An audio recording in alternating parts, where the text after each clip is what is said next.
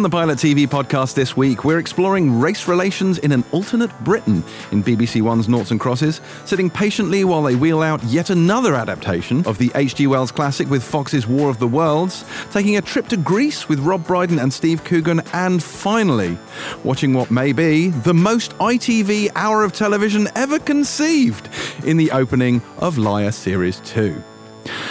I'm James Dyer and welcome to the Pilot TV podcast, a show that I returned to after a week of holiday, only to find that Boyd had taken over, changed the locks, thrown out the Expanse screeners and rededicated the show to all things Bake Off. In fact, as I sit here in my apron with an elaborate gâteau in front of me on the studio table and a soufflé gently rising in the oven to my left, I can't help but wondering whether this could be a bold new era for the Pilot TV podcast. How was it, Boyd?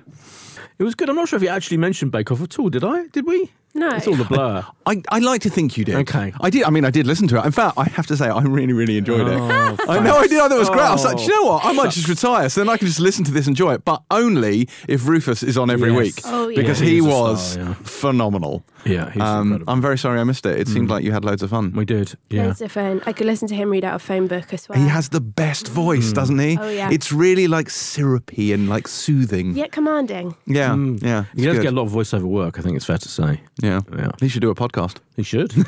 Yeah. You can take this one. Joining Boyd and myself is a woman whose fame probably precedes her at this point. I refer, of course, not to Pilot TV broadcaster Beth Webb, but documentarian Elizabeth Webb of the BBC.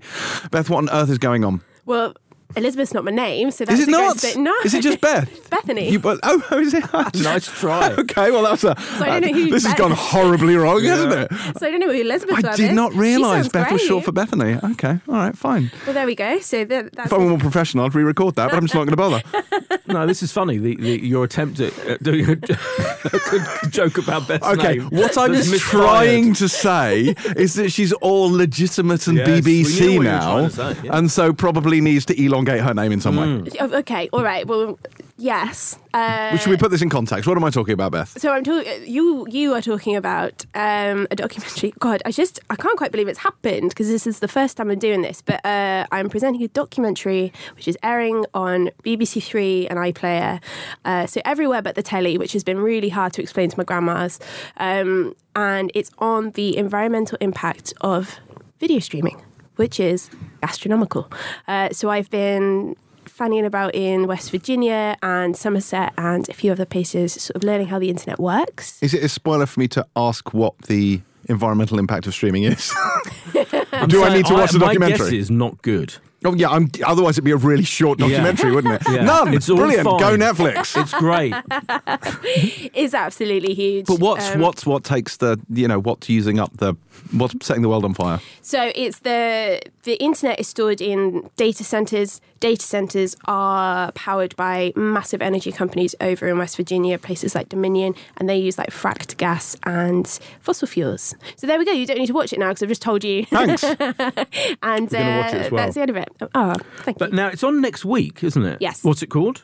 It's called Dirty Streaming. Right. The internet's big We could have secret. actually reviewed it. Really, I mean, it's, I mean, it's not- don't. we do documentaries. We should have reviewed it. We should have reviewed We it. should have reviewed it. Maybe Unfortunately, Beth did not provide a screener to us. I know. So yeah, but it's exciting. I haven't seen And it so, yet, so people can see it on iPlayer yeah. from March 5th, isn't March it? 5th? Yeah, that's Yeah. it. Yeah. March the 5th, Dirty Streaming. This It's sounds officially like... a BBC Three show. This is exciting. Yeah. This is exciting. Yeah. I can't believe you hadn't told us about it earlier, I have to say. It's because Is it because you didn't think it was fully real until you had a TX state, as we call it until in the my mum business? sent me that TV listing earlier this week, because I didn't know if it's going to change. BBC is Right. very like, Oh, yeah, so yeah. I was Yeah, just they are. like, let's just wait and see what happens. Yeah, you did keep this under wraps. Are you the toast of Swindon? I mean, I always was, but no, I don't know. I don't know what I'm expecting. I It guess isn't. I'm really interested in it because I've always thought how do Netflix and Amazon and all these people, 150 million people watching 4K content. Something must give. hats off to my producers. They're absolutely amazing. I'm just the face. So, yeah, it's just me looking very flummoxed all the time, to be honest, and just reacting to everything going on. I get filmed by drones at one stage. That's pretty badass. amazing. Wow. Yeah, that's Love pretty a drone. nuts. This is very exciting stuff. Excellent. Could be All right, one of- we'll definitely. So we'll make sure that we watch this by next week's show, so that we can do a belated review. God, just be nice, please. I get my name right. That's all I ask. Yeah. Elizabeth We've already Webb got- yeah. presents. It's already the first hurdle we've fallen. So. Yeah. knowing your actual name, this is good. I should also point out you are currently wearing a T-shirt. Yes. It is a T-shirt of the child from The Mandalorian. It is a Baby Yoda T-shirt. But there is something amiss with it. First of all, he's reaching for ice cream. It doesn't feel, I've got to be honest with you, Beth, it does not feel like legitimate official Disney merchandise. Is it? So this wasn't what you brought me back from Disneyland? No. And I know because I bought some official Disney merchandise. Yeah, of Baby Yoda. How many Baby Yoda merchandise items did you buy? Just one. I bought a cap, a little Baby Just Yoda cap one? with Baby Yoda on the cap. Yeah, That's lovely. Just that. Wow. Well, this was not from Disneyland. This is from Thailand, and I'm pretty sure I am breaking out in a rash as I'm wearing it. It's just to walk you through it. It's absolutely batshit. It says under the photo, "Baby Yoda, size matters not," which is not even how Yoda speaks. Like that's not how he would say that sentence.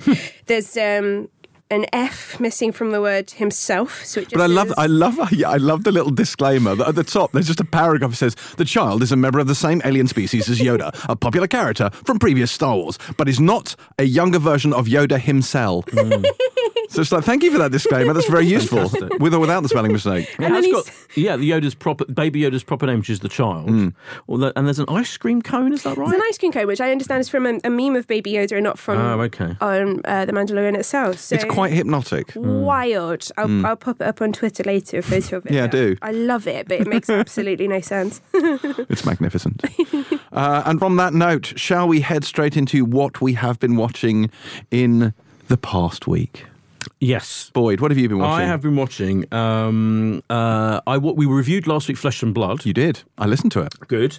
And at that point, I watched 2 episodes of it, and all 4 went out last week on the ITV, and I watched the last 2. And I was very I wasn't pleasantly surprised. I enjoyed the whole thing. I thought it was really good. The thing, I compared it a bit last week to Gold Digger, but actually in the end, what it's more like was Big Little Lies, kind of structurally.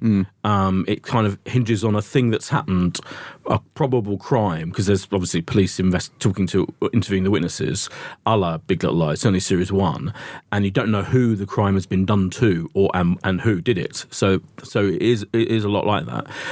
But I was really impressed by how authentic it was. Everyone was great in it, not just Russell Tovey.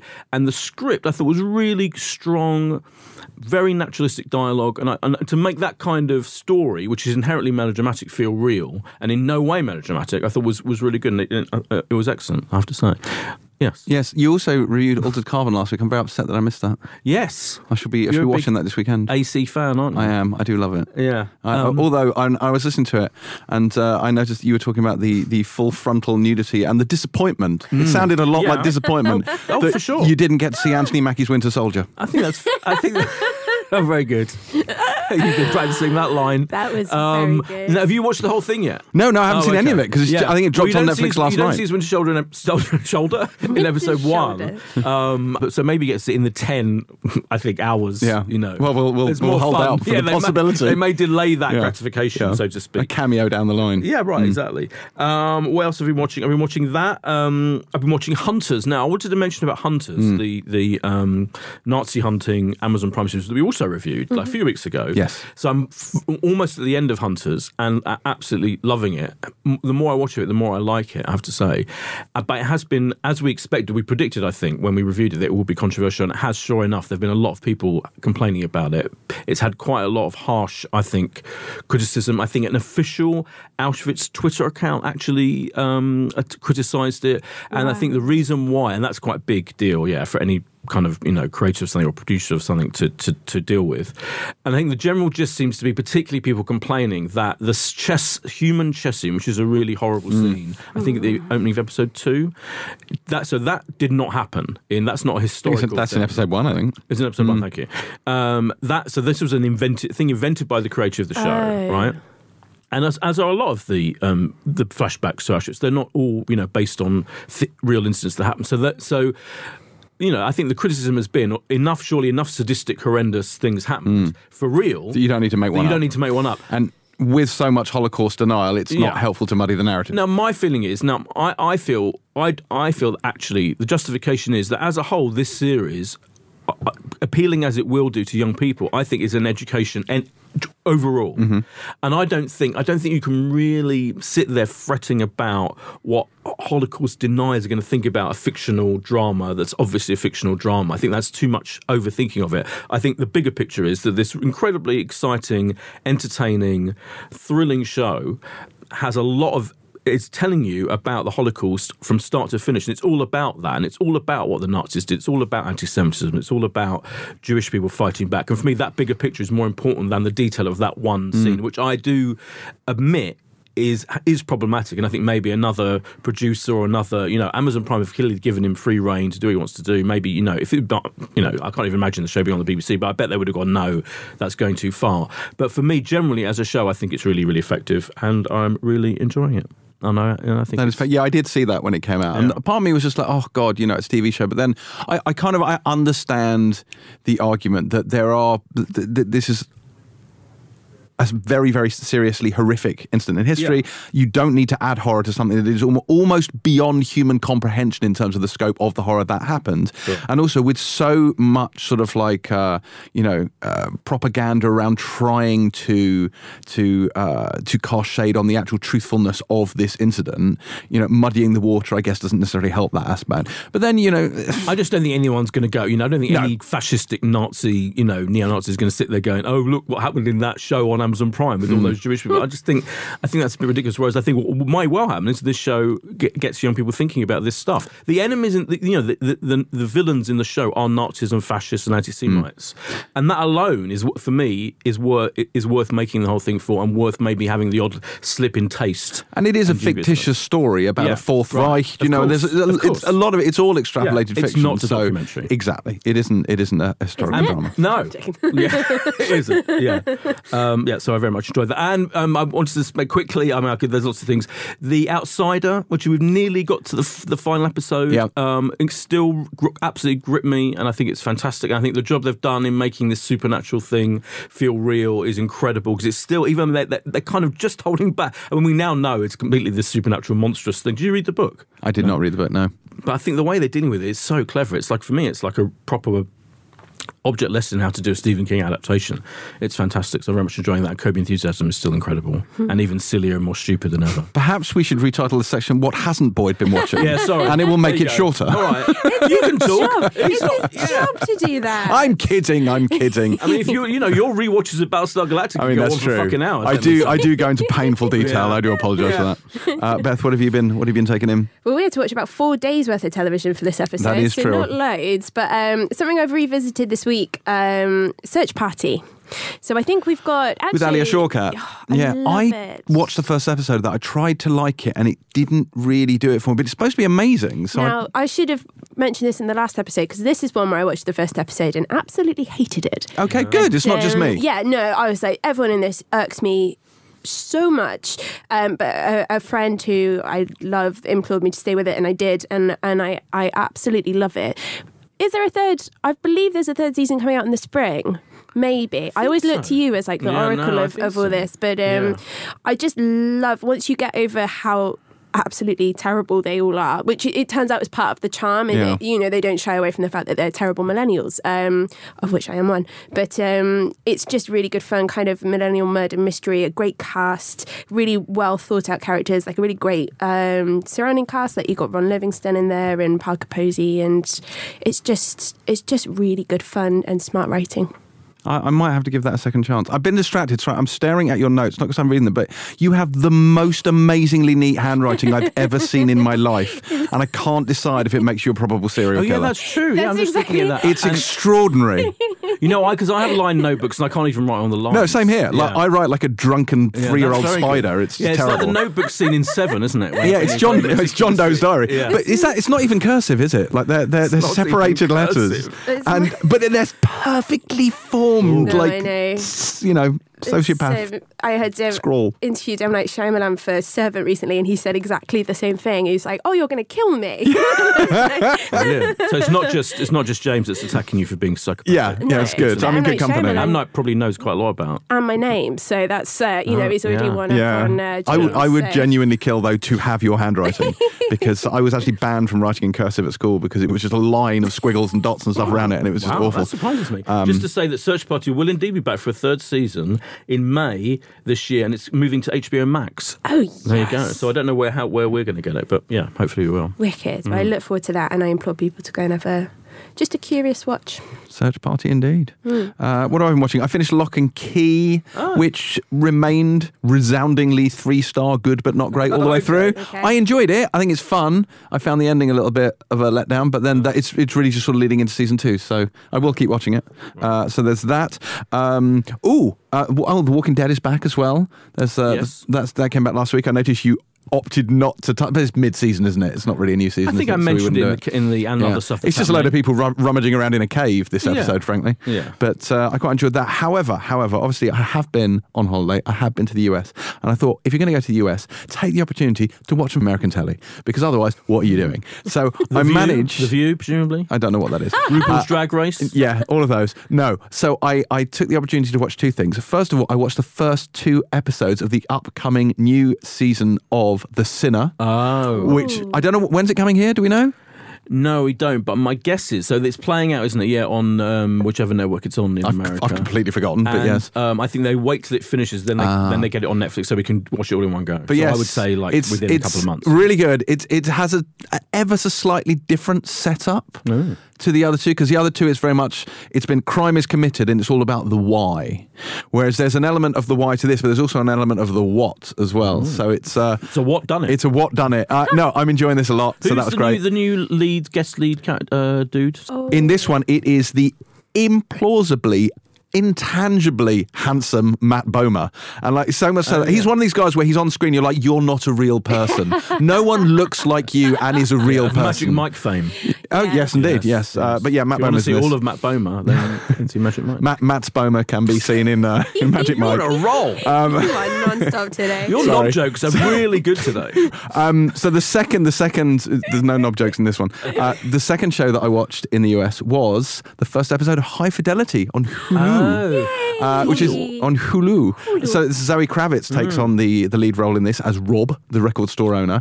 And it's really great because she's awesome, just always. Yeah. But really, really good in this role. And I think it benefits massively from having, because I think this story hasn't aged well. I think to put out a show which is essentially a guy mansplaining music to women, I think that's brilliant. Whereas actually it's brilliant when it's just her just kind of dealing with tedious men. The first episode, for that is the only one I have seen, it's all about heartbreak and her going through her 5 biggest heartbreaks in her life. And there's lots of camera stuff. She's incredibly charming. She's great in the role. I will be devouring these. They're only half-hour episodes. I say I will be devouring them. I'll be devouring them when they turn up in the UK, and I don't know when that's going to be. Yeah, it's so annoying, actually. Guys. Yeah, there hasn't been any. I haven't seen any announcement of anyone buying it, and that's the thing with Hulu shows. Yeah, they could be. It's a shame because I really wanted to watch more, but I was on holiday and I felt like I should actually do things while I was there. Sunshine, so I've only seen the first one, but hopefully it will come here soon, and then we can watch the rest of it. Yes, please. But High Fidelity, highly recommended. Is it the same? It's essentially the same story as the Nick Hornby. Yeah. book and film, but split up into a series format and with the female lead. Yeah. Good. But yes, No, I'm very, very excited good about indeed. that, High Fidelity. Oh, and the last thing I want to mention was, do either of you watch Last Week Tonight? Yeah, mostly. Last Week Tonight, which I maintain is one of the best John Oliver, shows on television. Yeah. So this is HBO in the US, it has on Sky over here, and it is him essentially. It's a little half-hour comedy news show where he generally does a little bit of roundup of what's been happening, but takes one big issue and does a deep dive into it. And I mean, John Oliver is a genius. I love him. So funny. Yeah. And he's really, really good. And he makes almost anything, funny, but also really accessible. And the one he did, not the most recent one, but the one before, which was the one that I watched when I was away, was the one on Medicare for All. And he does this sort of impassioned defense of the NHS. He talks about it. He lays it out in a really accessible way. And in a way that, because this is a hot button issue in the US at the moment, but there's lots of discussion about what it would cost, it would break the economy and all this. And he kind of breaks down in clear terms that none of that is necessarily true and that nobody really knows what it will cost or how it will work, or actually could it save money? Will it cost money? Either one of these things could be true.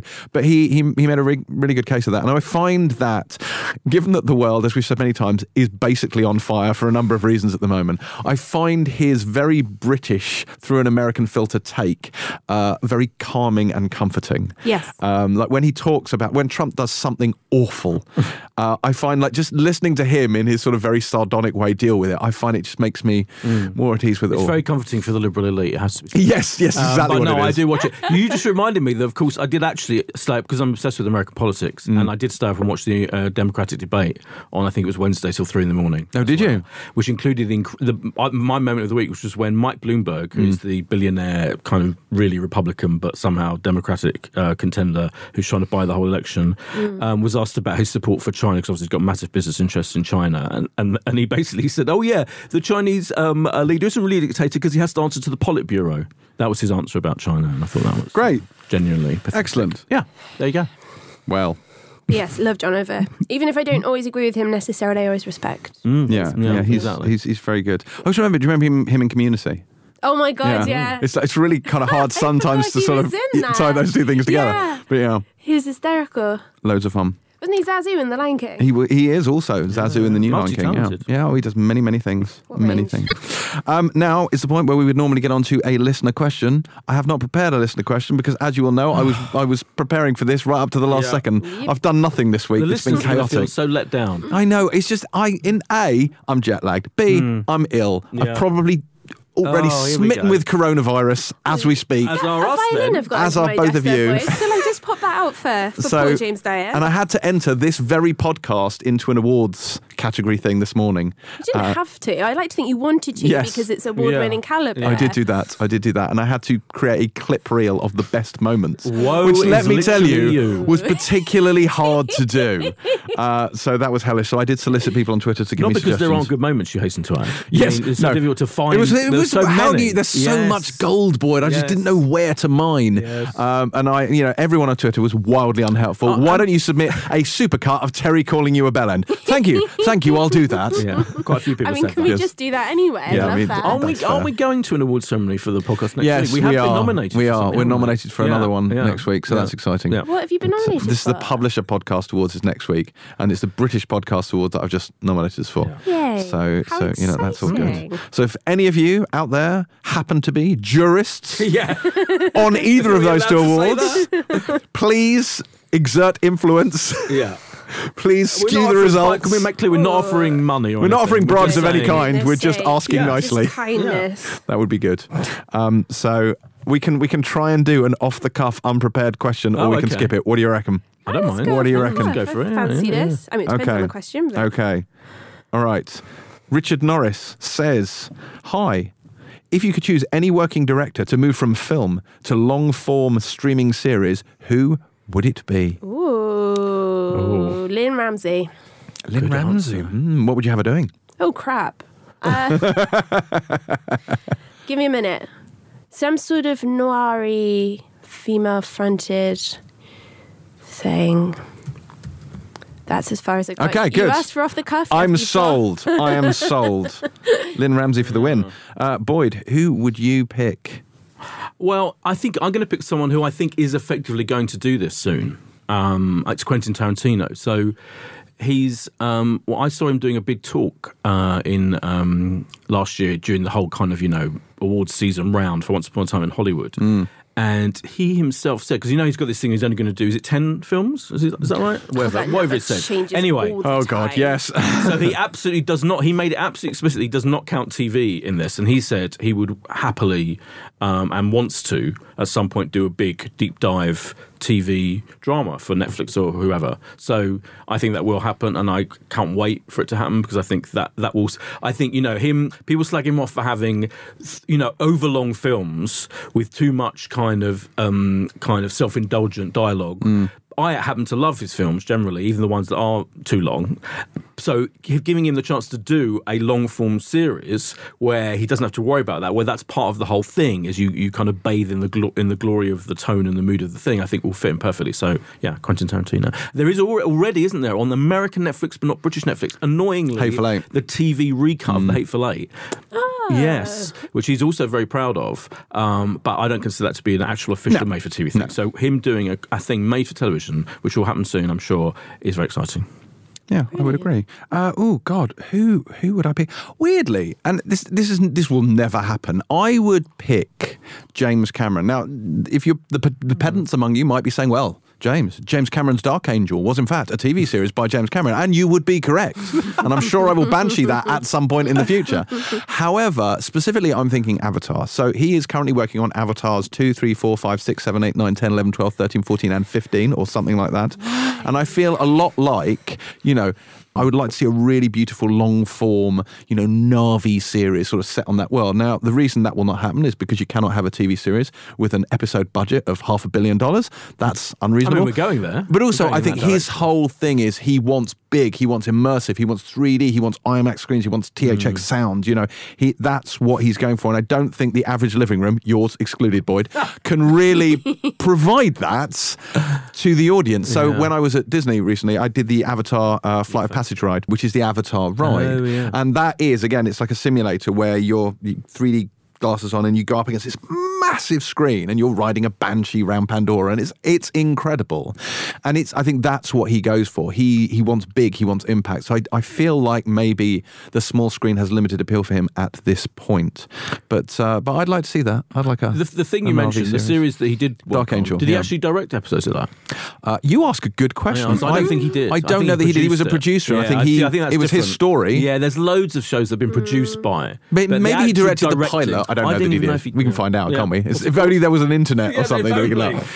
James Cameron's Dark Angel, yes. Yeah. No, I enjoyed that series. That's where Jessica Alba found fame on Dark Angel. Yes. Yeah. Good point. It was good stuff. She was a genetically engineered... This can be my banshee. I should do it now. I'll just make it up without having looked up anything. She was an X5, a sort of genetically engineered super soldier, and she had escaped from Manticore, which I believe was the name of the corporation that had made her, and she was working as a bicycle courier, and her boss was called Normal.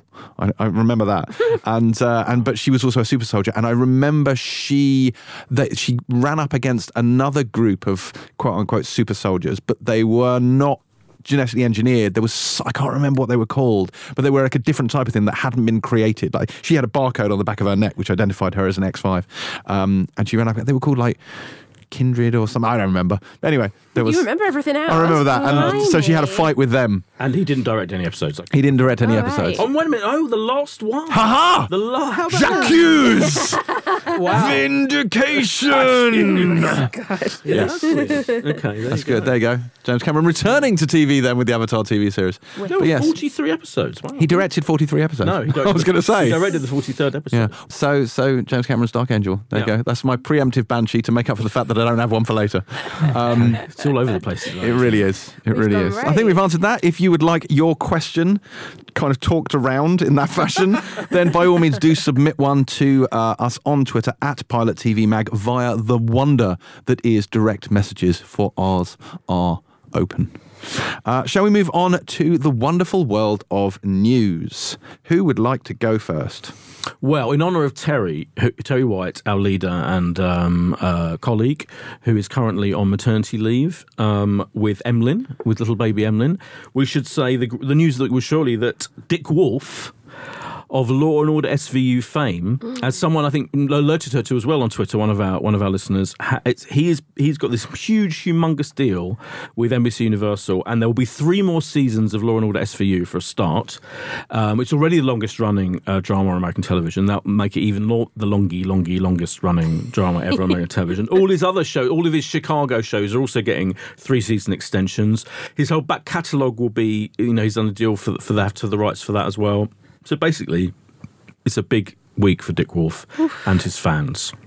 And he is an incredible figure in the history of television. I think, there'll be, he's going to go down as one of the great kind of innovators and one of the great producers of hugely popular but quality TV. So, yeah, it's very impressive. And he looks like, as I pointed out, if you see him, he looks like a French 80s film director.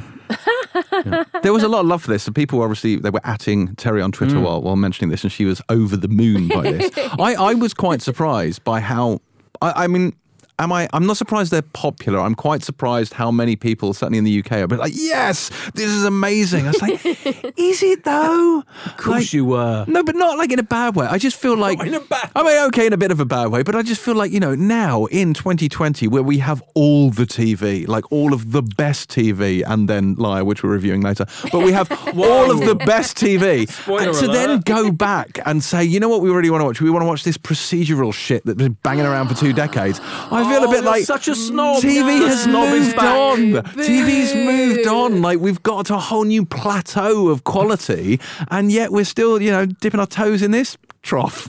Oh my God! Wow. Picard. Trough. Picard. Don't you? Yes. Don't you? Do it. Do do not.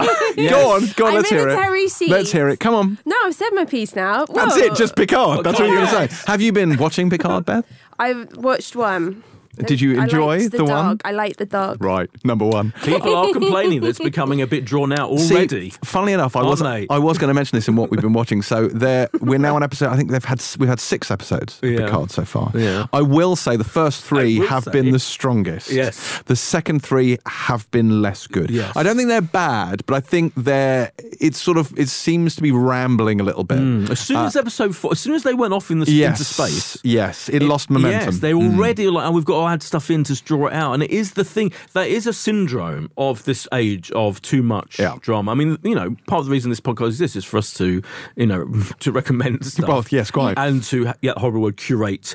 But I think it is indicative, and I'm not having a big go at this series particularly, but there are so many shows that 4 episodes in, you suddenly get the obvious moment where they're adding more stuff, adding more plot, adding, more situations, and diverting you, more importantly, from the key central storyline, which is exactly what happens in episode 4 of I Picard. think it feels more sort of salient here because there's so much velocity in those first 3 episodes. Yeah. Essentially, it's an extended pilot, isn't it? Like those 3 episodes.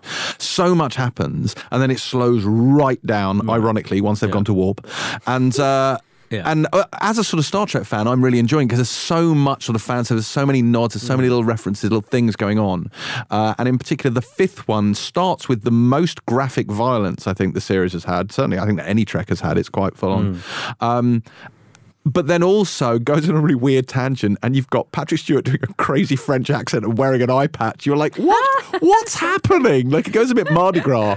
And but the reason I brought it up is because, well, in fact, Beth brought it up quite rightly, is because the Dick Wolf stuff that you're having a go at, it's actually much more, skillfully honed down. What are you There's a talking massive about? skill. No. There's not more, but there's an equal skill to doing a very tightly written, in 46 minutes or whatever it is, coming up with economical a great story. storytelling. He does extremely well, right? And that's a huge skill. Yeah. Don't do it a disservice, No. especially when 18,000 episodes of those television. However, good TV is also available. That's all I'm saying.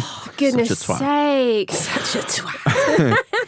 I mean, I was off last week. I got time to make up for. Yeah. So I've got some news which might see Terry and my stars align. Oh. That Ava DuVernay is making a science fiction show. Oh. Thus, Terry and I will come together in celebration of this. So this is an Amazon sci-fi series, and it will be directed by Victoria Mahoney, who did second unit work on Rise of Skywalker, and Ava DuVernay, I believe, is in a producing role. But this is based on an adaptation of a 1987 science fiction novel by Octavia Butler, and it's based on an African-American woman who works with aliens to resurrect the human race 250 years after a nuclear war, and it's called Dawn. It's the first in a 3-part series. I'm very excited about that. Yeah, and I think Terry will be too. And so, we'll be aligned. Look how excited I know. you are. You're I'm very excited. about this. Anytime I get to make Terry watch sci-fi is a good thing. Well, we recorded at an inconvenient time last week because later on recording day, some of the biggest telly news, I think, in a few years dropped, which was that we're getting the Friends reunion. Yeah. I mean, it was just a matter of time and money, wasn't it? I think it was always going to happen. We talked about this a while ago when it was still, we didn't know when it was going to happen, didn't we? And I think because Terry was very excited because she thought it was literally an episode of Friends. Yeah. And it's I mean, as did everyone. As People did still everyone. do. Some people still do. And it's like, it's unscripted. Let's be honest, it's them being interviewed on a stage. So it's not... More or less, it's not as exciting as, perhaps it's still pretty it could have been. exciting, and they're still getting paid $2.5 million reportedly each. I was going to ask how much it was. Yeah, and that's that's exactly it. It was the time, and as soon as I saw Jennifer Aniston, when she launched her Instagram with that now record-breaking post of her with them all, I was like, well, that's going to be the reunion, isn't it? And then so I just thought time and money, and here we are with both. Even more incredible for me is that it's being directed, this special, by Ben Winston, and it's being co-produced by his company 473, who make James Corden's chat show, among other things. And I do actually know Ben. He's a good friend of mine. Of course you do. So, of course you do. All I'm saying is, if there's a spare seat at the recording of the Friends Reunion, Ben, I am available. Shameless. Yeah. Absolutely shameless. No, it's incredibly exciting, yeah. So even though it's not an actual scripted show, obviously, it's not an episode. I mean, not obviously. That would be pretty seismic, wouldn't it? It would have been incredible, but this is still fantastically exciting to have them in the room together talking about the creation of Friends. Yes. Can I say that I bet you missed this news, James, because it does involve mainstream television. Sorry, what? Mainstream television. And what's that? This is Sport Relief news. So I can see in your face. I'm lost. Thing? I'm like, what are you saying? Well, what are these words? There's going to be a Line of Duty special sketch on Sport Relief. What's Sport Relief? Sport Relief, Comic Relief. I mean, yes. Right. So they now alternate for years. Actually, they've been alternating between Comic Relief is on every 2 years, roughly at this time in the spring on BBC One. There's like a charity telethon all night, and then every other year Sport Relief, which is basically Comic Relief with a sporting theme. And even then, do you know what? And even then, barely a sporting theme. It's a combination of comedy and sport, my two least favourite things. That is true. My God, I should have thought of that. But Line of Duty as well in this one. Okay, so that's one of your more favourite things. That's exciting. So Jed Mercury has co-created a special sketch with Richard Curtis himself and the Dawson brothers, who are two very good comedy writers, three very good comedy writers. And it's going to be a Line of Duty special with the core cast of Line of Duty that we know and love, joined by two guest stars, Jason Isaacs. Amazing. Yes. Hello to Jason Isaacs. Love Jason Isaacs. And Lee Mack of... Yes, Would I Lie to You fame, Beth. What? Don't tell me you don't think Would I Lie to You is the greatest show on TV, because it is. Okay. Yeah.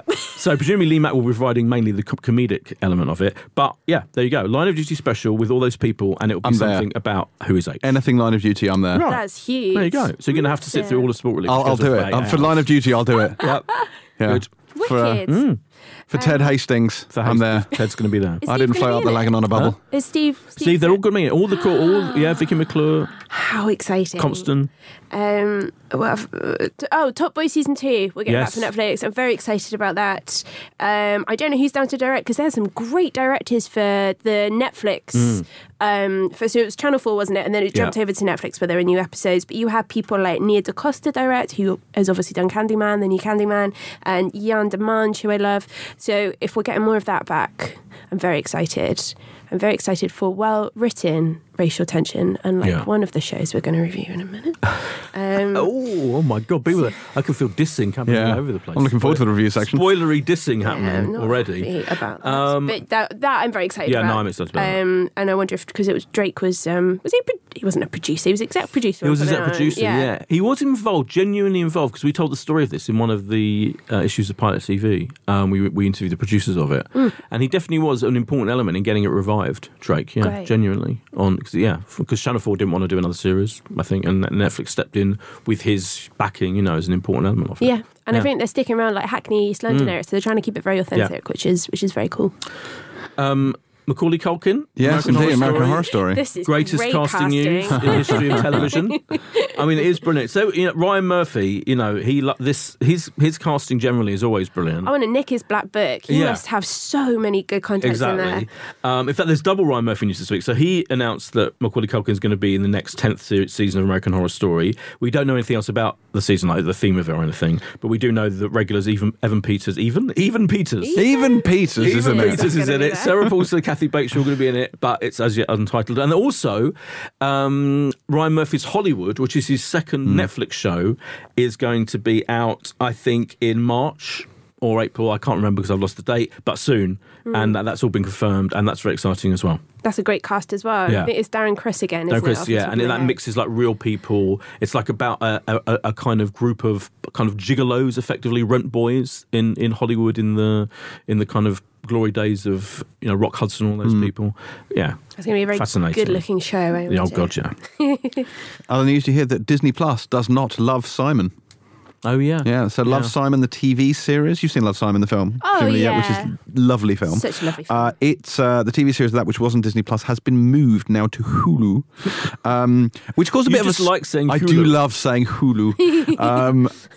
It caused a bit of a stir when it happened because I think there was some clumsy wording. It was like, this is being moved from Disney Plus to Hulu, Hulu being this slightly more adult end of Disney's streaming thing because it was unsuitable for Disney Plus, which caused a lot of people on Twitter to be like, pitchforks. But I think they talked about actually it's explicit in the way it deals with sexuality. I can't remember, might have been drug usage and whatnot in it. So it wasn't like a wild sort of sweeping homophobic decision. Yeah. It was more about that. It's also got a new title. It is now Love, Victor, because the character in it, the main character is Victor. So I guess that makes a certain amount of sense. That makes sense. So this will be on Hulu, though where it will turn up here, I do not know, because obviously if it was on Disney Plus, we would assume it would be on that service here as well. It is not. So, who the hell knows? Oh, gosh. Hulu knows. Hulu knows. Just to say, the Ryan Murphy Hollywood show is going to be May the 1st on the Netflix. On the Netflix. Great. Looking forward to that. Exciting. Did you like The Politician?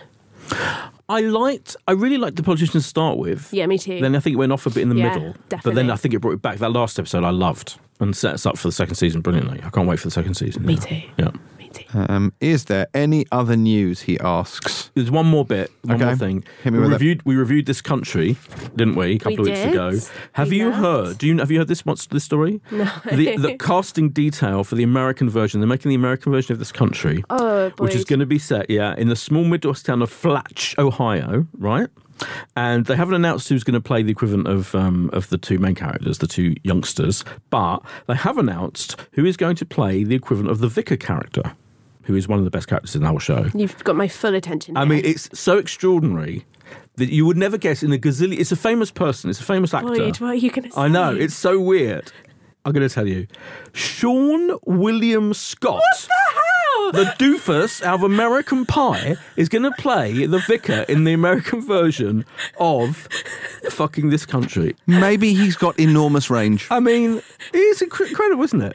I mean, That's the best news I've it's the ever best. heard. It is absolutely incredible. So yeah, there you go. I love that they've taken it. They've taken us from the Cotswolds to Ohio as well. I'd love to see the comparisons because you know that Swindon was twinned with Disney World for a while. I'm sorry, what? Of course. Yeah. True story. A little girl from Swindon wrote a poem about, about how the Magic Roundabout in Swindon, which is the god-awful landmark of our town, she said how the Magic Roundabout reminded her of the spinning teacups at Disney World and melted the hearts of these bloody judges who've obviously never been to Swindon, and it was twinned with Disney World. What is the Magic Roundabout? in a Swindon I'll context. tell you, James. Is it a roundabout? It's far from magic. It's sort of a cluster of roundabouts. I think it's something like 5 or 6 in one. It sounds like a car crash waiting to happen. Or literally, all you can do is close your eyes and pray as you screech best not across to. it. But yeah. Just take your life in your hands. Wow. My dad works for the paper, and he told me once that Kasabian were trying to get across it on their tour bus once and couldn't work it. They had to pull over and Wow. Your dad works for the local paper, the what's it called? Swindon Advertiser. That's a very famous local paper, isn't it? Yeah. Yeah. It is, in the annals of local papers, yeah. Yeah, but I get... Is he like the editor, or is it... He was. That's brilliant. He's stepped off now, but he was associate editor. But That's I got so all good. this Swindon know-how. But yeah, Magic Roundabout. Amazing. And then, someone read that on their evaluation board and was like, oh, yeah, so... I'm not saying Swindon- the Swindon Advertiser is the basis for the local paper in Afterlife, Ricky Gervais' Afterlife, but I think it may well be. Are you serious? It's kind of a similar kind of area, isn't it? It's like in that, kind of villagey, small towny type setting. It's Yeah. a local paper with stories about... Anyway, it may be. I don't know for a fact, but I'm I'd dropping be it in there. delighted if it was. But yeah, no. So, that's blown my mind. Yeah, good. James wants to move on because he's got the I'm moving on face. I have not. This He is not really I'm has. moving on He face. really has. Oh, that's harsh. Bored, visibly I was bored. very excited to hear about the Magic Roundabout in Swindon. I'm going to I book can a trip tell. to visit it soon. Yeah. It's going to be great. Yeah. The perfect chaser for Disney World, I'll be Exactly. honest. Exactly. Shall we delve into this week's reviews? God, yes. Yeah. Okay, so first up this week we have Noughts and Crosses. This is the BBC's new alternate history series based on the novel series by Mallory Blackman. In this universe, the African Empire invaded Europe some centuries ago, and now in modern Britain, the African-descended crosses rule over an underclass of white Europeans, or noughts, in a society segregated by kind of Jim Crow-style laws. Against this backdrop, a young nought named Callum McGregor, played by Jack Rowan, falls in love with a cross called Sefi, played by Masali Baduza, and needless to say, this is heavily frowned upon and made ever so slightly more complicated by the fact that her father's the Home Secretary. Beth, what did you make of this one? And also, did you read the books? Because this is a YA thing. Yeah. And little Ben up in the Empire Office, apparently this was a really formative kind of like series of books for him. He absolutely loves these books. So I'm just curious, did they mean anything to you? Had you read them? I hadn't read them, but I did ask around a little bit and some friends had, and completely agree with normal size Ben. Normal size. Wee Ben. Wee Ben Travis. So I hadn't read the books. I knew a little bit about this coming in. Am I talking about opinions yet? Can I go in? Sure, go nuts. Hated it. Absolutely hated it. I thought this was just quota-filling, reductive television. I really like Kobe Adam, who directed some of the episodes. He has got some great short films, I will say. A great short film called Haircut, which I implore you to go and watch over the show. I thought it was quite tepid. I think for a show that so vastly pivots on confrontation and controversy and riots, it was very tame. I just felt like you had all this fire and brimstone and all these racial tensions just kind of channeled through this nasty BBC filter. And I maintain, I don't think the BBC can write young people. I just don't. You look at things like Top Boy, you look at anything on Netflix coming out at the moment, Sex Education, End of the Fucking World, and you see how well young people are written. I hated it. Wow. I really did. I just thought the writing wasn't very good. I didn't think some of the casting was very good. I think Jack Rowan, he's Peaky Blinders, isn't he? I hadn't seen him in anything before, but I think he was in Peaky Blinders. I think he was miscast. Yes, he was in Peaky Blinders. He's just this sort of baby-faced heartthrob who is kind of thrown in as the innocent in all of this, who's just trying to do the right thing. But they lean too much into how good-looking he is. I don't think that he's got enough gusto to put off the fact that he's got to be essentially like, he's like Tony in West Side Story, isn't he? He's got to have a bit of gumption to him. Or Romeo in Romeo and Juliet. Or Romeo and Juliet. He's just a bit of a drip. And then you lost me at white men with dreadlocks. I can't be bothered to see just white people living out. No. Josh Dillon was quite good. He was in End of the Fucking World, and he's kind of cast as this kind of off-kilter older brother who's kind of like the voice of the rebellion. But I just found it really tame and self-satisfying and not very good for the people that it's supposed to be aimed at all. And I just thought it was a waste of talent and a waste of source material. Ian Hart was fun. He was very good in it. Paterson Joseph, always fun as well. Yes. Some of the casting, absolutely fine. Central casting, nah. Well, I'm quite taken aback because I liked it, obviously. I mean, obviously. Well, first of all, I have read the books, so it doesn't mean that my opinion is more valid. But so I read the first book because I reviewed it with the author Mallory Blackman in the studio next to me, which is what I used to do in a different time period.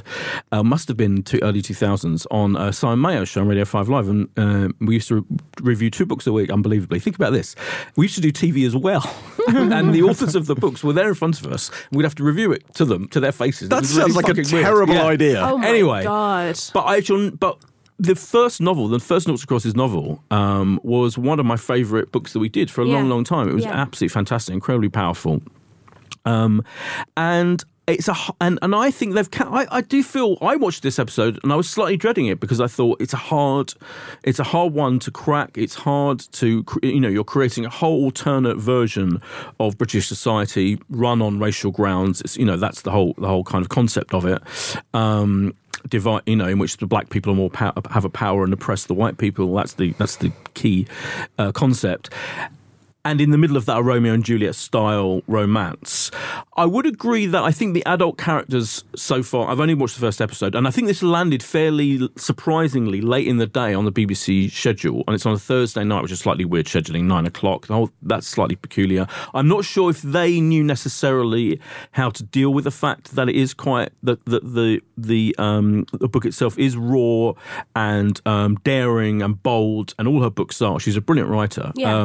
And in in the young adult sphere, they're really powerful and no holds barred. And I think it probably, to your review, would have been easier for a Netflix or an Amazon Prime to do a kind of no holds barred TV version of it. So it is constrained, but I can see that by it being a primetime BBC One.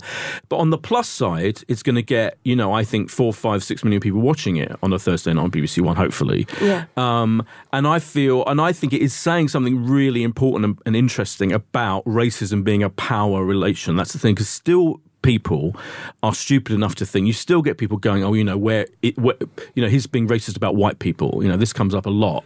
And this is constantly reminding you it's about power, and it's about the power exerted by one race over another. And I thought it did that very well. And I felt like the atmosphere of it running along the background, and the kind of the visual look of it, and the whole kind of the way it builds this idea of this society, I thought was clever, and I thought it worked. And it's hard. I thought it was a hard thing to pull off. I can see there are issues with Jack Rowan's character being a bit, as you say, a bit wet. Hopefully that will develop. But I enjoyed this first episode. I didn't think it was amazing. I thought it's doing something really hard, which is adapting this brilliant books, and it did a pretty good job. I'm certainly going to carry on watching it. And by the way, Stormzy is going to pop up in 3 episodes' time. Who? Oh, really? Stormzy. Oh, Stormzy's in it. You may have heard of him. I have heard of him, yes. Yeah, Stormzy plays the editor of the paper, and I think he arrives in episode 4. Oh, nice. Okay. Yeah. So that's something for everyone to look forward to. So I'm amazed that you hated it that much. But, yeah. I'm pleased that more people will get to see the source material in that way. I will say that. But my friend had to stop reading the books. She was so shocked and moved by what she was reading, and I just think it does it just interesting. Yeah. I think I fall somewhere in the hinterland between the two of you. Possibly closer to, Bethland than Boydtopia. Okay. In my geography on this. I really liked the idea of it. And I like the idea of a number. This is not a new concept by any stretch. Have you ever seen White Man's Burden from the 90s? Yeah. Which John Travolta tackles a very similar sort of idea, but without the love aspect to it. But so I like it, and I think it does important things. I think you're absolutely right, Boyd. What it does is it underscores that racism is about power differentials, and it's not, necessarily about colour specifically. It is about different groups, and exerting power over other groups. And I think also, and it sounds really crass to say, but I think there's something about how, without naming names, there was obviously a thing recently where people, saying, is racism a thing? Things I don't see racism, and when you're in a very privileged position, such as we white media elites are, it's easy to almost distance yourself from these things and not see them for as serious as they are. And I think something like this really puts it into perspective. There's a line in A Time to Kill. Remember a line to Time to Kill when he's giving the closing statement and he explains what's happened to the girl in it. And then he says to the jury, now close your eyes and imagine the girl was white. And it's only then that the jury kind of understands the horror. It's ridiculous, but it seems to be only then that they're able to engage and extend empathy towards this victim. And here, I think the reversal here maybe makes people who dismiss racism to a certain extent, actually look at it through the prism of what if it was them. Yeah. And I think that relatability maybe is an important message. But all of that aside, this did feel a bit like an Amdram production. It's really properly hammy. Yeah. It's very YA melodrama, and it's pretty fucking uneven as well. Yeah. And I do think the BBC is hamstrung by BBC budget. If you chucked a few $100,000 at this, to make the riots into riots rather than 6 people pushing and shoving each other in a corridor, it maybe would have had slightly more effect. But it did feel properly low rent. Yeah. And that did not help it in the slightest. So no, I'm really looking forward to this. I was really sold on the concept, very excited by it, and very, very disappointed. Yeah. So, while I did not hate it, I won't be watching any more of it either. So, sorry about that, Boyd. Well, I will. For Boyd, it's 3 in a row. So, Noughts and Crosses gag. Oh, that's good. Anyway, that is Noughts and Crosses, and that airs on BBC One on Thursday, March the 5th at 9 p.m. Now, next this week we have, it may feel like we've been here before quite recently, but next up this week is War of the Worlds. Again, this is the second adaptation of the H.G. Wells story in recent months, following on from the BBC's Victorian iteration. This Fox reimagining is an 8-episode miniseries and a co-production with Canal+, which is A, why it's set in Europe, and B, why it aired in France last year as La Guerre des Mondes. if anyone's curious. As ever, this season, alien incursion against the people of Earth, where they descend from the stars to conquer humanity, presumably only for them all to be wiped out by the coronavirus. Boyd, was this another yay or was it a nay?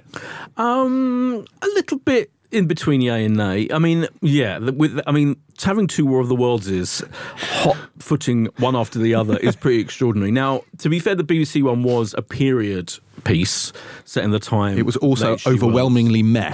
It was quite meh. Yeah. The best bit of that one, it was a three-parter, and the end of the first episode was really good, and then it kind of petered out after that, in my opinion. This is contemporary, so this is what would happen. This is effectively like the Steven Spielberg one, but longer. And in London. And France and all around the world. Yeah. Fair enough. Feeling a lot like Independence Day to me. It felt a lot like a kind of, Roland Emmerich, whatever is that other guy, his producer mate, Dean Devlin, that's the one. Their film. So it's kind of like a lot of disaster movie tropes were in there. And I enjoyed it. And it looked handsome. I felt like, I can't work out whether, I started watching episode 2, and this is still the case, that a lot of stuff happens off screen that you feel, they're saving the budget a little bit here, because huge things happen off screen and they're all talking about it, and they'll show you a little video thing screen and people going, we think that's happening. So I'm not sure, but I don't have a big issue with that. That's fine. And I'm sure in the end it will be a spectacular CGI fest. I quite interestingly cast Gabriel Byrne can do no wrong for me. He is brilliant, but I wouldn't say I'm like touch and go at the end whether I'm going to carry on watching it.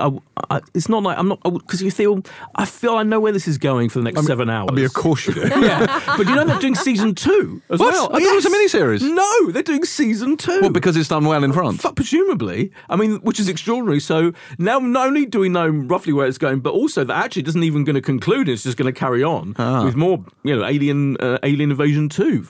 Who knows? So from that point of view, I'm like, I don't know if I really want to invest that amount of time in a story I feel I know pretty much the basics of. But it was perfectly well made, kind of skillfully directed and acted and all of that, but slightly pointless in my opinion. That's funny. That's funny. I liked it. Okay. I did like it. I thought it was really good, and I didn't expect to like it on any level, because I thought, oh God, been here, done that. Really enjoyed it. I enjoyed it. It had a real sort of tense relatability to it, partly because it's set in London, but also the idea of it. So this first episode is kind of almost like the first wave precursor to the alien attack, where they drop almost like neural time bombs, and there's this countdown to when they're going to go off, and the sense of desperation of people fleeing, and obviously this is not all that dissimilar to what's happening in the news at the moment, but people running, and the idea that they people have to running. People running. There's lots of running in it. It was great. But people wanting to hide from this event, and then the aftermath of that event and the panic that sets in. And I found it really quite gripping. And yes, a lot of the plot points do happen in French, so that you have to pay attention. Yeah. But I really liked it. Gabriel Byrne was fun, though I found the subplot with him and Lady Grantham, Elizabeth McGovern, a little bit, I don't know, there was something a bit problematic there. Yeah, I agree. There's a funny bit where he pushes someone down the stairs. I thought that was you found that awful. Funny? Well, I mean, it was quite badly done. It was badly done, yeah. He basically died. Yeah. And then a bit in a lift, and you're like, what? But, don't get me wrong, it was far from perfect. And, but I like the London setting. I did find it really gripping, and I'm definitely going to watch the rest of this. I was like, give me more War of the Worlds. Mine was like, no, very good. Yeah, because I started off like, again, why have we got this? And, why are they forcing me to watch this fucking thing again? This is War of the fucking World. It's the end of the fucking world. And I just think any adaptation of War of the World, because obviously the appeal of the radio show is you filled in the blanks yourself, and your mind automatically goes to the worst possible place. I mean, it caused hysteria. People thought this happened. So I just think any TV adaptation that fills in those blanks for you, so often as well at this stage, just takes all the fun out of it. And then the beginning of this was very slow. The character establishing took like a long time. I really like Daisy Edgar-Jones, who's going to be in Normal People, I'm really excited about. She's in a lot of stuff coming up. Yeah, she's big rising star. On the rise. So I was pleased about that, and I liked her in it very much. And Gabriel Byrne was just a bit of a shit, which I really enjoyed. But good Lord, when the attack started, I was on the edge of my seat. Yeah. I really was. Like, when it was just drawing out all the details, and it was a lot of people in dark rooms looking at computers and saying things I didn't understand. And I was just in French. Here we fucking go. And then, and then chaos ensues. And I really, really, it was so wonderfully directed. You were cheering the mum, weren't you? You were cheering the mum. The mum is in the car with her son and her daughter. And they're like, Mum, do something. She's like, fuck it. And she puts a little Fiat Panda or whatever it is into drive and just burns off. And you're like, go on. Which is wicked. Daisy Edgar-Jones, her character's blind as well, which brings something new into it as well. But yeah, wonderfully directed. I'm going to watch the rest of it as well. I might not watch the second season, for God's sake. Yeah, that might be a bit much. But no, didn't you think the noise at the beginning of the alien noise? Yeah. Now, I haven't double-checked. I meant to double-check this, but I'm sure that's taken completely from Contact. The Jodie Foster, the brilliant, one of my favourite films. It's very similar. Very similar. It's sort of like an alien static. Exactly. Yeah. The whole first act of Contact is about how they identify the sound and the pattern of the sound. And I thought it was so similar. And a lot of the tone of it felt similar. I love Contact. Oh, it's fucking brilliant. It's one of the great underrated films ever. Yeah. Anyway, just wanted to mention that. That is another War of the Worlds. And this one drops on Fox UK on Thursday, March the 5th at 9 p.m. Next, we have the second series of ITV's Liar. So this... You're really introducing this in a fair and balanced way. This, in no way hammy nonsense, picks up the story of Joanne Froggatt's Laura Nelson, a teacher who is sexually assaulted by Dr. Andrew Earlham, Ioan Gruffudd, in Series 1. And when this show sort of dropped, when it first season came out, as I recall, this one promised to be a nuanced, ambiguous drama dealing with a very difficult topic. And then we saw it, and it was the most ITV melodrama of all time. And if you thought Series 1 was stupid, then just wait until you get a look at this one. Did we review Liar Season 1 on this podcast? No, we didn't. No. We did ages ago. It was 2.5 years ago. Fine, I didn't think so. But I do recall when this, people were, this is going to be, when this comes. I think Terry, in my mind, might have reviewed it or mentioned or it. Bansheed it or something. Watched it late, but I may be completely wrong, so apologies in advance if I am. But I'm sure, I feel like we've talked about late it or something like that. I don't know. And I feel like this was one that people thought would be one thing and very much wasn't. Like it was going to be because the whole thing, it was set up initially, as I recall, as it was ambiguous. Like she says that she was raped afterwards. He says that that's not what happened, and it was a case. It was dealing with consent and how it's portrayed in this show. And actually, it was just insane melodrama of this sort of scheming, all but moustache twirling Ioan Gruffudd as a kind of. Why do I keep saying his name in a Welsh accent? I don't know. Yeah. Ioan Gruffudd as a kind of serial rapist, like just the most evil man alive. And then, shock, horror, dismay, at the end of Series 1, he's found dead. And we get a previously on at the beginning of this one, and then this picks up from there. And well, boy, do you want to say this one? I wonder what you thought of it. I can't quite work it out. James, honestly. Cards on the table. I don't agree that Series 1 was set up like that. Series 1, the mystery of Series 1 was, is he or isn't he? Yeah, or wrong. Isn't he or isn't he a rapist? And that played out, I think, over 4 episodes. And from memory, the end of episode 4 reveals that he is, and she is the one, Joanne Froggatt's character is the one who unearths the truth about him. Yeah. She and then discovers that he turned out to be a serial rapist, as you say, in the end. And that it was not ever intended to be a subtle, kind of issue-driven or anything drama. It was. This is a very commercial, mainstream, gripping, riveting piece of storytelling on primetime ITV. Absolutely. So I don't agree with your whole framing of it in that way. It was dealing with a sensitive topic, but in this way, it was definitely setting it up as is he or isn't he, and that was the big mystery of it. I think it was incredibly gripping and entertaining. Now, again, to go back to my earlier point about Law and Order SVU and all of that, there is a skill to making big, bold, mainstream melodrama, and the Williams brothers who write this stuff, who wrote, The Missing and Baptiste and all those things, they're brilliant at it by and large. And I'm sorry, but season 2 is equally gripping and riveting. Yes, it's preposterous. Of course it's preposterous. Catherine Kelly comes in as the detective. She's chewing gum. Oh, my God. And chewing the scenery. Oh, my God. And I can't work out which is the more violent chewing. But she's a lot of fucking chewing going on. A little over the top, do we think? Massively over the top. But the whole thing is over the top. I know. Some shows are allowed. The tone of this show is heightened, over the top, absolutely unashamed melodrama, and it's going to be really interesting. And it's a whodunit, so now the whole thing has been reframed as, who killed the dude, the Earlham, the serial rapist. Obviously, the prime suspect is Joan Froggatt's character, because she did at one point, if you remember, kidnap him, tie him up. Of course she did. Of course she did. So, I mean, there's your little clue as to how realistic it is.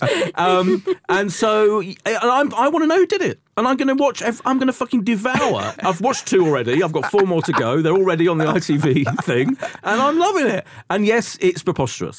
But so what? Brilliant. Yeah. I don't want to say anything else, but Okay. I will. I think it was interestingly timed, considering that we watched just the week that Weinstein's obviously been Yes, very condemned. true. And I'm thinking about, especially because Catherine Kelly, she's a new addition, isn't she, Yeah. for this? So she is obviously sticking by the book, but that also means her having to kind of talk down these women who have accused this man of raping them. And it's very interesting when you think about Weinstein and his lawyer and how she's, always taken this like a man. It's very gendered. And I thought it was just really interesting to watch the show in that context. And it does raise interesting points about sexual assault. It was really interesting. I'm not going to try to say name, James, but Andrew's son has a really, that was pretty upsetting to watch when he Yes. realises that his dad's assaulted these women and and they were very, very close, and he has a complete breakdown. Like there's some weight to that, but otherwise, hammy nonsense. You said whisper hammy nonsense. I mean, Because it was I really respect your argument there, and I just don't want to disturb it. But I just think in the context of the current climate as well, I think it was interesting to watch. You see the crime scene, and what I love is because it's a helicopter shot going over the crime scene, and the police are, I guess they're kind of extras, whatnot, but the helicopter is maybe lower than they thought it would be, so you see them more clearly. So what it actually depicts is the most lackadaisical police search, where you've got one policeman who's just kind of peering over into a lake, and another one you see he's just nudging a rock with his shoe as you go past. You're like, you guys didn't think you were going to be in focus, did you? That made me laugh. I thought that the over the top, like almost American level detective. I was just like, what show are you in? Like, I don't understand what's happening here. Like, I thought that was far over the top. And again, it did, to Beth's point, it really made me uncomfortable how aggressively offensive she was to, as one character points out to her, the most high-profile victim of a serial rapist, and she was like, I think she even says like alleged or something. Yeah. And you're just like, no. Testy times. So yeah, I mean, this is it's one of these things. It's super, super trashy, and no, but it is. Let's be honest, it is super trashy. It's like probably it's considered massively super trashy for someone who melodramatic. watches like one ITV drama a year. Yeah. Okay, maybe not by the standards of ITV dramas, but that's not to say it's bad television. I don't think this is a bad show. I don't think it's for me, but it is. It's compelling in that way. It's super, super daft, but it moves at a pace, and I have no idea what's happening. Like they've completely succeeded, and I couldn't unravel this at all. Oh, yeah. Oh, we should say that it does cut, because Jon Griffith is still in it. Yes, because it's flashing back and forward. So it's the whole thing is going to, I think, have a dual timeline of the build-up of events to his murder. Yes, because it's him on the run, flashback to after his death. They do love a dual timeline, by the way, the Williams brothers, and they do it very well. But yeah, I can't wait to carry on watching it. It's well constructed, it's well executed, but it is a little daft. Yes, liar. This drops on ITV on Monday, March the 2nd at 9 p.m. And finally this week we have A Trip to Greece. This is Rob Brydon and Steve Coogan's latest road trip, where the pair play fictionalised versions of themselves and exchange witty banter against the backdrop of nice restaurants around Europe. This time, as you might already have guessed, they go to Greece. Now, Boyd, you've banged on about this one quite a lot in the past, haven't you? Yeah. You're a big fan of this. Now, I was quite confused by this, because I had always believed this to be, I don't want to say reality, but you know what I mean? I just thought it was just them on holiday. Yeah, a lot of people do. I didn't realise. But so you're saying this is actually scripted, fully scripted. I'm going to explain in full, because I'm the world's foremost expert on the trip, having hosted, I think every series. I think I've hosted the Q&A. You shock me. Oh yeah. So Michael Winterbottom directs, and the whole thing was Michael Winterbottom's idea. So they were in A Cock and Bull Story, the film, years ago, and he loved their interaction. So he thought, why don't we do a series? They are playing fictionalized versions of themselves.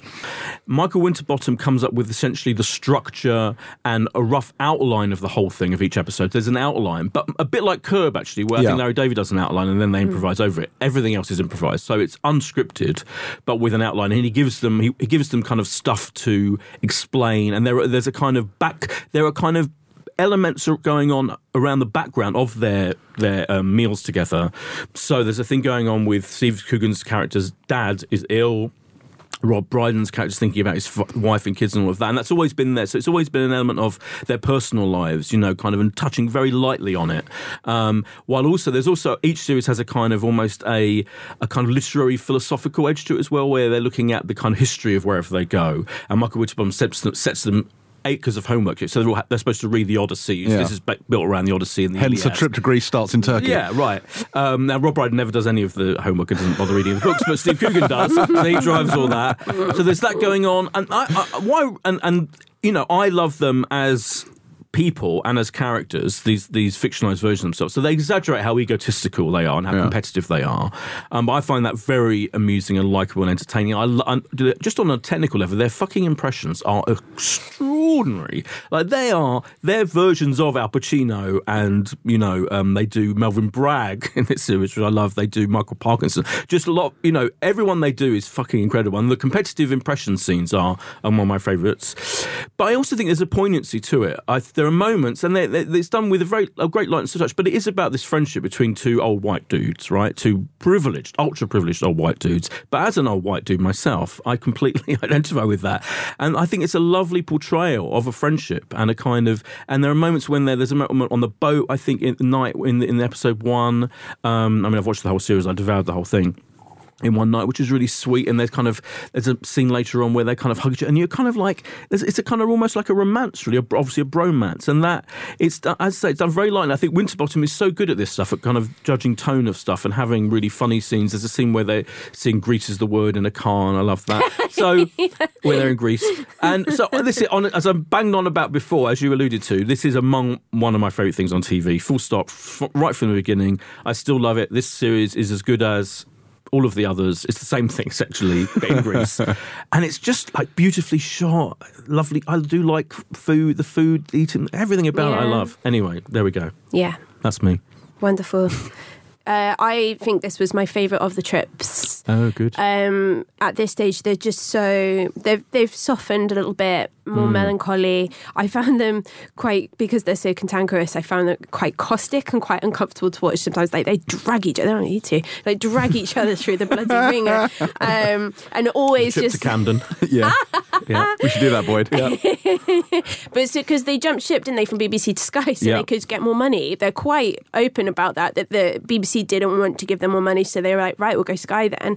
And it means that you get something really cinematic and plush to look at. They're having a swimming race in this season, and it's really beautifully shot. It's this like crystal blue sea, and the two of them thrashing it out. It's not sexy to watch, but it is like beautifully shot. But they're just more melancholy. They've kind of... Steve Coogan laughs a lot more in this one. Like, he cracks up at Rob Brydon, and he gets a weightier storyline as well. He's got his dad's dying, and he's kind of having these phone calls with his son, who's kind of being the man of the situation and going and visiting Steve Coogan's dad. So he gets to kind of handle something a little bit more emotional this time, instead of just having sex with lots of ladies, which is what he does the rest of the time. But they're settled, they're more forgiving, and they're just... it might be the last one. They think it's the last one. Yeah, they've said it's the last one. Yeah. So just a really wonderful swan song, and don't watch on an empty stomach. Yeah. Those scenes where when Steve Coogan laughs at something that Rob Brydon's, that's one of the... I love that, those moments, because you're like, you know, you're making Comedy Genius laugh at something, and there's something brilliant about that. Yeah. Anyway. And it's about getting old as well, like, because I did a Q&A as well. Yes, you did. Sorry. Totally forgot about that. With Rob Brydon and Steve Coogan, and I asked them, because it's the last season, I was like, what do you want the legacy of the trip to be, and what do you want people to remember this show as? And Rob Brydon gave the most heartwarming answer about how he doesn't want it to be remembered for the accents or for these very good impressions, but more as a kind of ode to growing old as friends and being men, and the kind of insecurities that come with that. And it was just so beautiful. Steve was like, well, I can't top that, can I? And it was just, and it is exactly that. It's about growing old with your friend. It's about embracing those fears of getting old as a man. And it's funny, but it's also very poignant and sweet. Loved it. James. What did you think? I can't read you. No, I So- can't read you either. Oh, Christ. I didn't want to watch this. Why? Because it has the whiff of reality TV to it. Oh. Like, that's why going into this, I was like, I don't need to see two TV personalities, like this is not my kind of television. However, I enjoyed it a lot more than I thought I would. Okay. And I was interested that's why I asked, interested in how scripted it is. And because it became clear very early on that they weren't, I've met both of them. Like, this was not Rob Brydon and Steve Coogan in a room. This was them playing heightened versions of themselves. But I found the interplay incredibly compelling. Just when Rob Brydon is mocking him for Stan and Ollie and talking about just taking the piss out of him, and no one does bone dry kind of humour like Steve Coogan. Like, the man is the straightest of straight men, but he's so good at it. Like, absolutely, and I really, and I just thought this is great, just watching this kind of spiky, witty banter between these two people who are both very quick and very funny, but both familiar and comfortable enough around each other to just rip each other to pieces. It's funny, initially I was like, I don't understand. Well, what is this? It's just people talking bollocks. And then I was thinking, well, that's the whole premise of our podcast, but sure. But I really enjoyed their interplay, and I enjoyed spending time with the two of them. I must admit, when they were having dinner, I found the weird cuts to the kitchen very, very odd. Like, they'd be mid-conversation, and then you suddenly, for no reason, cut to some, Turkish bloke, braising ribs in the kitchen. And then it cuts back in, you're like, what? Did someone change the channel? I'm very confused. And was this an edit? Were they trying to hide a cut? What was that? And they kept doing it. Yeah, they've been doing that from the start, haven't they? Yeah, that's just the format of. Why am I seeing the chef? The show, because it's about the country and its relationship to the food as well, which is something Michael Winterbottom brings in. But if you're coming to it fresh and you don't really understand, that confused me. That confused me a lot. But I loved the whole thing when he's talking about, I watched Stan and Ollie, and Rob Brydon's like, I watched it on a BAFTA screener. I only paused it 3 times to go to the kitchen. It's just like Steve Coogan's face. It's just really, really funny. So I thought it was great. That said, so it's half an hour show. I had lost interest a little bit by the end, because I enjoyed them sitting around dinner, and then kind of they were on a road trip, and there was a driver and other stuff started going on, and I think maybe it might have been the banter was maybe less pointed at that point. So interestingly, there are two. So they do in America, they are films. So each series is cut down by Michael Winterbottom to effectively a 2-hour film. Oh, really? So and I think you may prefer those. So you get less of the hardcore banter scenes. You get a lot of it, but you do get the underlying storylines that they have, which are very sometimes underlying, are knitted together more. So it's more of a narrative. Okay. Which I think. So Beth, the Q&A that Beth hosted, I think I'm right in saying it was after the screening of the film version, wasn't it? Of this, yeah, it was. Yeah. So I think that's again unique, completely unique. I can't think of anything else that has happened to. But right from the start, the format they would cut away to the food being made, because it was partly all about more to start with probably than it is now.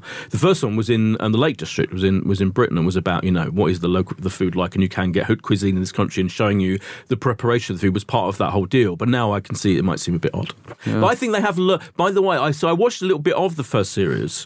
And I think it's also, if you watch the whole thing, if you watch all 4 series, which is, it's almost like you're seeing male attitudes develop as well a little bit, which is so interesting, because because there was a lot of stuff about Steve Coogan's character playing on his persona of a ladies' man, that horrible phrase, and you would get him literally having, falling for the maid in a hotel or whatever. And I think they kind of now they talk about that more, and I think it's interesting. Like Rob Brydon's character in this series talks about, you can't say that, and not in a kind of annoying, resentful man type way, like what's his name, Fox, like Lawrence Fox might do. It's like they're people who are growing up. They are growing up. They are realizing that times change and attitudes change, and you have to change yourself. And I think that's an interesting, social history almost running along the background. Definitely. Thank you. And that is The Trip to Greece, and this drops. When does this drop, Boyd? So The Trip to Greece arrives on Tuesday the 3rd, Sky One, 10 o'clock with a double bill, and it's also all on as a box set if you want it as well. Okay, good stuff. Yeah. Do we have a pick of the week? The Trip to Greece for me. Yeah, so no noughts and crosses. Not noughts and crosses. No, it's probably War of the Worlds for me, but Trip to Greece I think is a fair shout.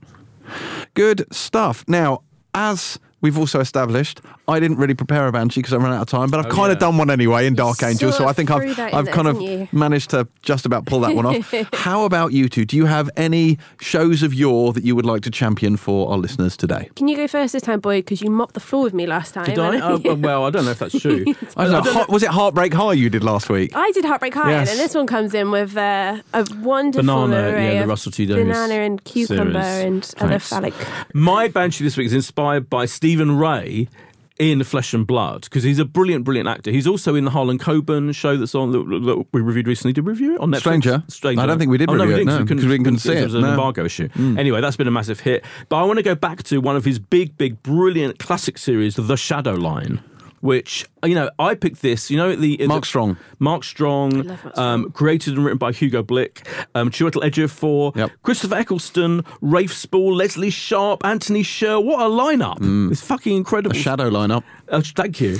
Now, I just assumed, I picked this, at the end, pompously at the end of last year, when people were picking their greatest TV of like the century and the millennium or whatever the fuck it was, the decade, that was it, because we turned into 2020. I put this in my top 20 of the decade, and I had a few people saying, I'd never heard of The Shadow Line, blah, blah, blah. It was an extraordinarily brilliant, it was peak TV before peak TV. It was on BBC Two, there were 7 episodes. It was so stylish and visually stunning. Every shot was like a masterpiece, a beautifully framed thing. And it was really interesting. It was kind of like a conspiracy theory, gangstery drama, absolutely phenomenal. And you can get it on Amazon Prime, I think, and you can get it on DVD, and I absolutely loved it. So The Shadow Line. That's a good shout. I remember that was one of those ones where it's one of those Brit crime dramas that I hadn't seen when it aired, and then came to a couple of years later and was like, whoa, how did I miss this? This is amazing. Yeah, it's incredible. Yeah, that was good shout. Thanks. Good shout. That was a good shout. Beth, no pressure. No, there's always pressure in this busy pod. Mine was, and I had to check this with you because I didn't know if you'd covered it already. But feels like the kind of thing I would have done, doesn't it? Yeah. So I have gone with Flash Forward because I was looking at War of the Worlds and this kind of multi-narrative, disaster, expensive show. And Flash Forward was just a spectacular example of how that went wrong. Yeah, isn't it just? Although the pilot is incredible, like the storytelling and the possibility. So it starts off with the entire world blacking out for 2.5 minutes, and in that time, they black out. Their conscious mind jumps 6 months into the future, and they see for those 2.5 minutes where they are in their lives. Apart from one character, Dimitri, who's played by John Cho, wonderful John Cho. I love John Cho, who doesn't have a flash forward, which leads to the conclusion that he is killed within that time, which is fascinating. I wanted him to be the lead of this because that was super interesting.